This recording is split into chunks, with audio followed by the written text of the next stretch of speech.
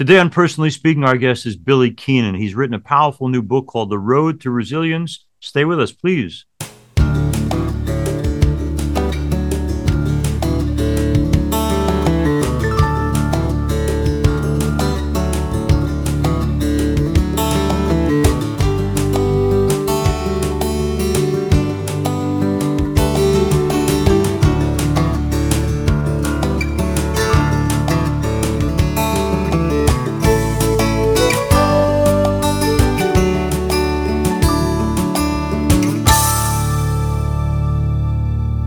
Hello and welcome to Personally Speaking. I'm your host, Monsignor Jim Lasanti, and Billy Keenan joins me now. Billy Keenan was a successful teacher, a veteran, a triathlete, Irish band leader, a husband, and father. A tragic surfing accident changed all of that and left him paralyzed. In his new and powerful book, The Road to Resilience, The Billy Keenan Story, Billy speaks about facing the realization of being paralyzed, finding a way forward despite tremendous adversity, and the Catholic faith that has continued to sustain him. Joining me now, I'm so pleased to welcome to Personally Speaking, author and motivational speaker, Billy Keenan. Billy Keenan is our guest. He has a wonderful book called The Road to Resilience. We'll be talking about that and Billy's journey. Billy, thanks for coming on our program. Great to be with you, Monsignor. Thanks for having me. Billy, you know, the way I found you was through a wonderful parishioner of mine who was a legend in the music business, good old Andy Cooney. How are you and Andy connected? Well, my goodness, I go back to 1986 with Andy. He had just signed on with Patty Noonan, and it's the first record they recorded together. My dad was also an accordion player and step dancer, besides being an NYPD detective. Dad got the album, and I started listening to it, and I heard the Irish Wedding Song. But the song that I mentioned to Andy was, what was it called? There was a great ballad that he recorded. And 1986, Andy and I are backstage at the St. Barnabas March concert. I was getting ready to go on with the band that I was attached to. And Andy went on as a solo and tore the house down. And we got talking. That was 1986. I was a sophomore at Fordham. So, yeah, we go way, way back. Well, he thinks the world of you, Billy, and he thought that it was important that our listeners and watchers hear your story. And even though I had done an introduction on some of what's in the book and in your life, for those who have just tuned in, I want to share with you a quote from Billy because it kind of sets the stage for where this accident led. And Billy says, he heard the word paralyzed. You try to put yourself in my place. I heard that word paralyzed just a moment before the accident. I had everything. I was the paratrooper, the musician, the lover, the batting practice pitcher, the swim coach, the triathlete, the surfer, the teacher. Now I had nothing apart from the sound of the ventilator kicking into life and filling my lungs with air. Bill, I got to ask you, when I walk by someone who has any kind of special challenge, and maybe it's just my nature, but I have a tendency to say, I wonder how well or how poorly I would handle that. Did you in your whole life ever imagine how you, Billy, might have handled the challenge that you now face? You know, just as you were speaking, I was flashing back with the question to my teaching days at North Rockland High School. And there was a young man who was wheelchair bound, part of the special ed program. And for one reason or another, every time at fifth period, I would go to the restroom before I taught sixth period, and I would pass this boy in a wheelchair. And every time I got 5 feet past him, I would bless myself and say, there, but for the grace of God. And to tell you the truth, the day that this would happen to me never occurred to me. And I never thought, how would it be? It just seemed inconceivable to think about it because I had built myself up through the constant pursuit of deliberate discomfort, you know, whether it was in the military or afterwards my life as a triathlete and surfer. I had built myself up to tremendous physical fitness and endurance, and I kind of felt almost bulletproof. And September 14th proved that I was not. Yeah. One of the people you and I, Billy, have in common is Stephen McDonald, who went through so much of what you've gone through. Tell me about the connection there. How did you guys get to be the friends that you are and were? Well, I tell you, I first encountered Stephen Although I knew about him for years because of my dad being on the NYPD, and everybody, almost all the Catholics throughout the tri-state area, Yeah. came to know Stephen in one Yeah. way or another. But Right. my first year of teaching was 1996 at Albertus Magnus High School, my alma mater. And during that year, Stephen came to speak to the entire student body. And Mm. since I had a band, I was the music minister for the school in addition to teaching ninth and 10th grade history. So I had to mic Stephen up. So physically, in terms of proximity, I got very close to him, and we just had a couple of just quick conversation back and forth between the two of us, and nothing more. And then I had my accident. At 6 weeks into my recovery, I was about, I was in the pit of despair, just that abyss of self pity, of grief for the man that I had lost. It was about as low as it could go. Yeah. And I was in the hospital, and a man walked in one day and said, Billy, my name is Dennis Lynch. You taught my daughter at Albertus. He said, he took out his iPhone. He said, I've got Stephen McDonald on the phone, and he wants to talk to you. And I just stopped everything. Yeah. And it was at a time of day where I didn't have my speaking valve in because I was trach invented as well at the time. So I couldn't speak. So Stephen just spoke to me for about 8 minutes. And it was a conversation that changed everything for me. And he said, Billy, there's only one reason that you survived. God has a plan for you. It's the only reason you're still here. They said, Billy, when your rehab is over, when you're stronger, you're going to come back and contribute in a significant way. And don't ever forget that in the end, there will be life. There will be life. There will be life. And that was it. Just a quick conversation. And the next day, complete change. Now, I had been struggling sleeping for the first 6 weeks after my injury. They were giving me medication to help me sleep. My grief was so profound that I was awake all night long. I tried to pray, and my prayers were very much like our Savior in the Garden of Gethsemane. Mm. Please let this cup pass from me. But as our Savior said, let it be your will, not mine. I was not there, Monsignor. I was so far from that. But after that conversation with Steve, I woke up the next day. I said to my speech therapist, Jacqueline, I'm going back to teach. She said, that's fabulous, Billy. Yeah. You just can't breathe. Oh. I could see where this would be a problem. And my physicians, the medical team, never thought that I'd be able to wean myself off the vent. But we worked doggedly for 4 months, and a miracle happened.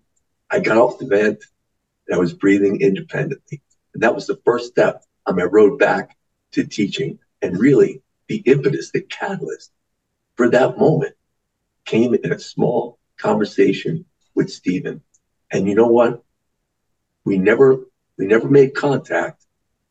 And then in January of 17, he passed. Mm-hmm. And in May of 18, that same man, Dennis Lynch, got me together with Patty Ann. And we Mm. became very dear friends. And I always say to people, Stephen is a living saint. He was a living saint. But there would have been no Stephen without Patty Yeah. Ann. Well, that's a perfect segue, Billy, because I was going to say in pre-Cana, I say to all the kids, you're physically fit and beautiful and young now, but who knows where any of our lives will lead. And I say the best example of a marriage that truly was unconditional love of Patty Ann McDonald and Stephen. They had basically 1 year of marriage before he was paralyzed. And yet I've never met two people who loved each other for the rest of his life like they loved each other. You didn't have that kind of relationship with your wife, and I guess that's significant in that you were disappointed, betrayed, let down, abused in many ways. Um, I have to ask you, going back in time, because I presume, but I don't know, that Stephen must have seen something in Patty Ann when he was courting her that made him say, "This one is the real deal."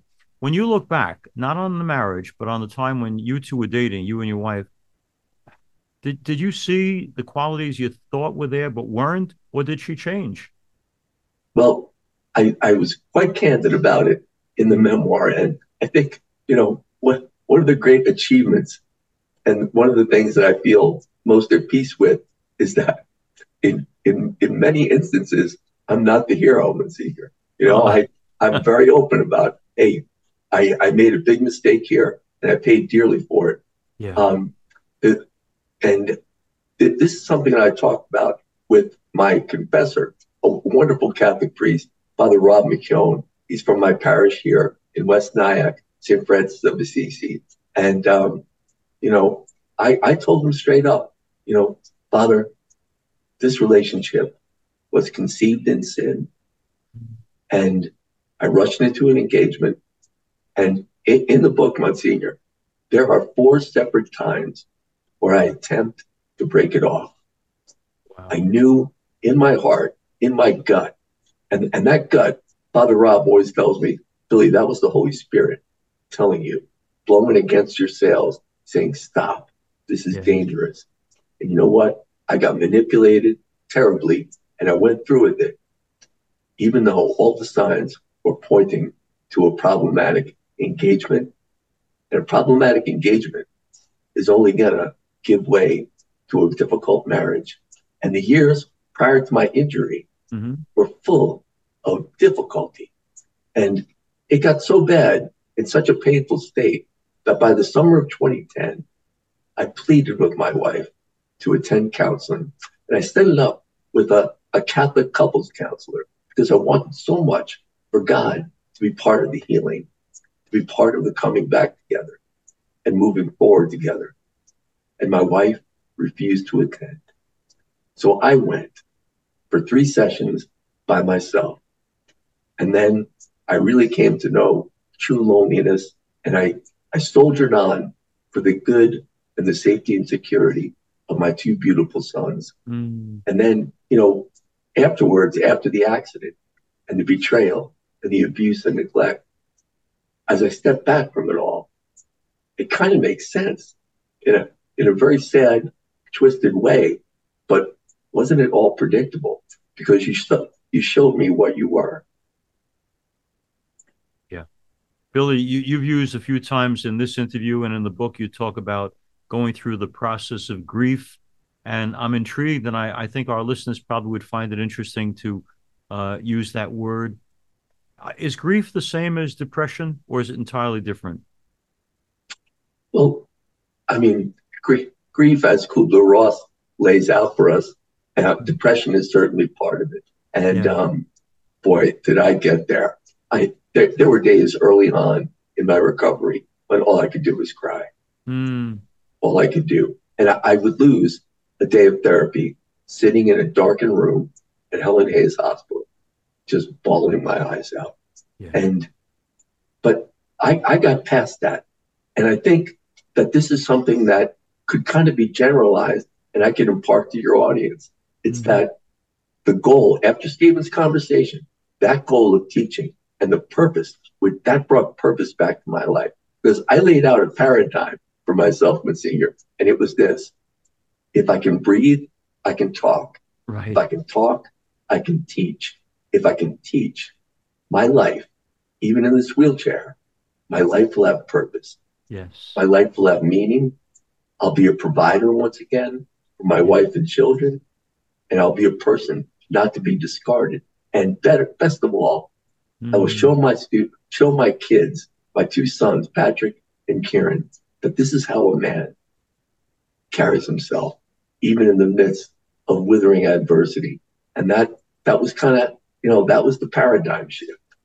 And that was what I moved to. So I was able to get out of that depression fairly quickly. I got to ask you, those two beautiful Italian names you chose for your son. Ah, Right. let Yeah. me ask you, because our folks might not know that Billy was also someone active in Irish music himself. Take me back a little bit to your own upbringing as Irish American. How important is the Irish culture to you, Billy? Oh my goodness. Well, both my mom and dad are children of Irish immigrants. Okay. Um, dad's parents were both from the County Leitrim, and my mother's both parents were from the County Cavan, and they grew up in that incredible time in the Bronx, and it's in that beautiful song when New York was Irish.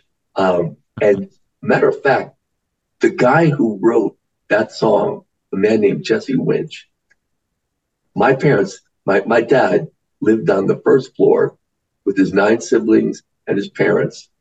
They lived on the first floor apartment, and the Winches lived on the third floor. So my dad would hear flutes and fiddles and just incredible accordions and music sessions happening in the Bronx on the warm summer nights. And when I begged my dad for an instrument, they gave me a tin whistle at the age of 8, and I got my first tune, and a whole world opened up for me. And within about a month, I was listening to the stereo and learning jigs and reels just by ear. Then I graduated to the flute and the guitar, and at the age of 14, the electric bass guitar, because my brother and I formed a band with a fellow named John McCarthy, a drummer from down the road. And I was playing gigs. And then I learned piano in my 20s. I got hired by a show band sophomore year at Fordham. I was playing weddings and festivals and parties and dinner dances. And it was a great part of my life. And when I graduated Fordham, I went on active duty in the Army. I was commissioned out of Fordham as a second lieutenant through the ROTC program. The Okay. guitar came with me everywhere I went. And I kind of a funny story when senior St. Patrick's Day of 1992, I found myself in Honduras. I volunteered for a 6-month tour of duty in the Hmm. Republic of Honduras, and I played in front of about 300 people with myself, my tin whistle, the guitar, and a microphone, and 300 soldiers. So the music came with me everywhere I went. Great companion, thank God. I thank God that I had it. And I think Yeah. I used the gift that he gave me to bring joy, and I think that chapter of my life was a really, truly beautiful one. We talked a little bit before about forgiveness, but I want to come back to it in a circuitous way, Billy. Um, I have a great friend, Father Jack Maloney, and he taught me this phrase a long time ago, which is an Irishism, as I call it. I'm James Patrick Lasanti, so I've got half Irish in my background. And the phrase is, many a man has cut a rod to beat himself with, and that we are sometimes our worst critics. You look back to the accident, you're out surfing, a choice that you made, the accident happens and it changes your life. I would think one of the toughest things we can do for ourselves in that circumstance is not get into the blame game of, I made this choice, it was a disastrous choice, the accident happened, and beat myself up, hit myself with that rod for the rest of my life. How did you get past beating up Billy? Mm, I'll tell you, the truth is I'm still grappling with it, but Uh, it's very different for me though. The thing that I have trouble forgiving myself for, as I read the pages of The Road to Resilience, hmm, was not being able to stop the marriage from happening. 4 times with deliberate intention, I tried to break it off yeah. and was brought back into it through the crudest of manipulations, one that was used on me time and time again, both before the marriage and afterwards, to get what she wanted. And I saw it, but didn't recognize it. And and that last chance that I had to save this amazing body as it was, the surfer and triathlete, came in 2010 when she refused to go to counseling. Then Hmm, and there, that was the moment to, with perfect justification, to walk away from the marriage and say, you know what? I did everything in my power to bring about healing and for my own health, to be a really, truly great father to my sons. I need to find happiness and peace. And it's not within this marriage. But I stayed, and I only had 3 years left to live. And that's the part. I I don't beat myself up for the choice of surfing. right. It's that I should have left because one of the things when my wife realized how much I loved surfing, Hmm. it was that she attacked and would find ways. to keep me from the ocean. I would have a day of surfing planned, and I would take a day off from work, a personal day from school, and the day of, I'd be halfway out the door, and she would come up with a reason why I couldn't go or why I had to cut it short. And the cruelest thing that you can do to a surfer is to keep him from the ocean. And Mm. that's what she did. And that made me covet that day, September 14th of 2014. That was the day of the Jersey Shore Irish Festival. And I managed to find a gig playing with Celtic Cross, a great band from New Jersey. They were headlining the festival at 4 p.m. I called them up and said, "Hey, do you mind if I sit in on your set?" "Absolutely, Billy. Bring the instruments. We'd love to have you." So I packed up and I paddled out that day at noon, just a few hundred yards from the festival stage. I paddled out at noon, and at 1:30, I was gone. I never made it.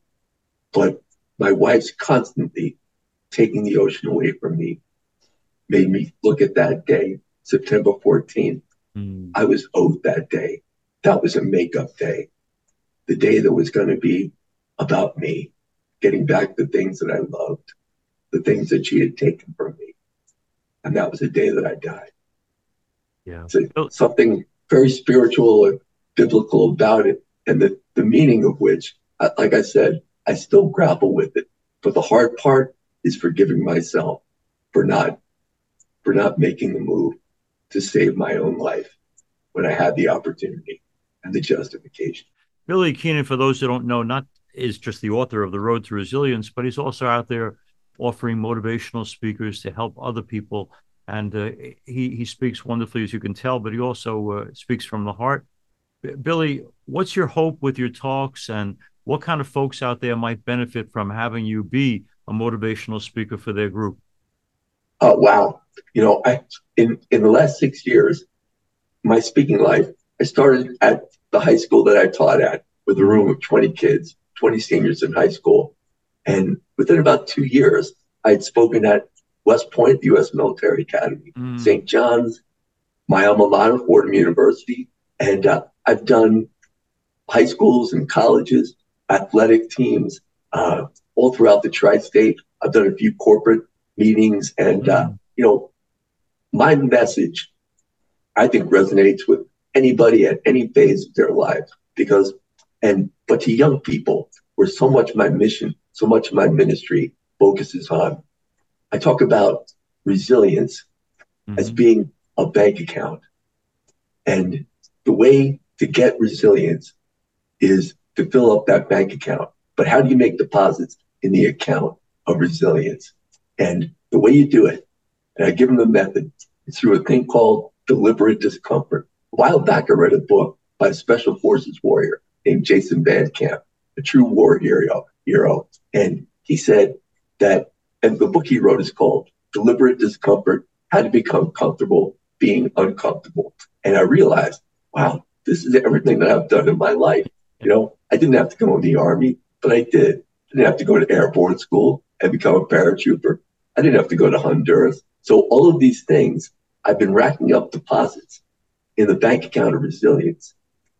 And I started making withdrawals on senior Yeah. the day I opened my eyes after a 2-week medically induced coma and began my recovery. I started making withdrawals. So I encourage the people I speak to, if you're feeling good, start making deposits in the bank account of resilience. Challenge yourself relentlessly and with joy in your heart. And when something goes wrong, if the world goes completely sideways, you'll have a full bank account of resilience to draw on. And resilience is nothing more than the ability to adapt to or overcome trauma, adversity, and major life changes. And that's the road to resilience. And that's the message that I've been bringing out for 6 years, and God willing, for another 6.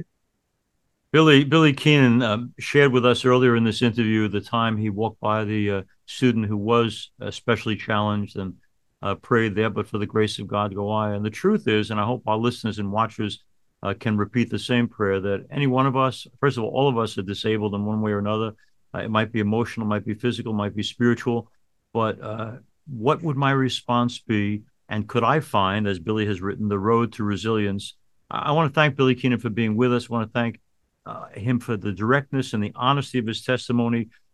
This is not a sugar-coated interview, and that Billy says it's life has not been easy, and the road is bumpy, and despair and sometimes grieving are a big part of the road back.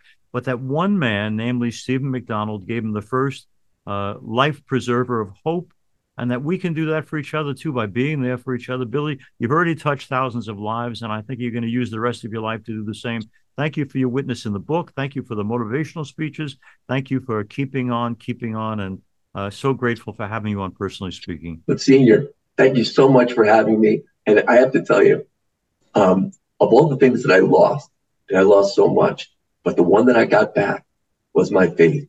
Summer 2015, I went from being a call and answer Catholic to being a Roman Catholic Christian. And it all happened at the Marian Shrine, saying the Rosary and the Chaplet of Divine Mercy. Wow. And I looked up at the crucifix, saw the wound in his side, fixated on it, and found tears coming down my cheeks. And at that moment, I was reborn a Christian. So of all the things I've lost, I've gotten back my faith, and I really joined Jesus Christ, and I found a brother in my suffering, and that has been the greatest gift of all. So I thank you so much, Monsignor, for everything you do to be an evangelizer and to carry the word of our Savior out to so many of your viewers and listeners. And it's just been a gift to be with you. Thank you. Billy, thank you so much. Billy Keenan, thank you for being our guest. As we end today's program, I thank you for being with us. If you need to reach me, you can get me at personallyspeakingpodcast@gmail.com. If you want to not just listen to this program, you can also see it on YouTube by going to Personally Speaking with Monsignor Jim Lisanti. If you do, please hit like and subscribe. We're also on Facebook at Personally Speaking with Monsignor Jim Lisanti, and now we're on Instagram at Personally Speaking Podcast. I'm privileged to serve as host and executive producer of Personally Speaking. Our producer is Lisa Jandovitz. Thanks so much for joining us. We'll be with you again next time on Personally Speaking.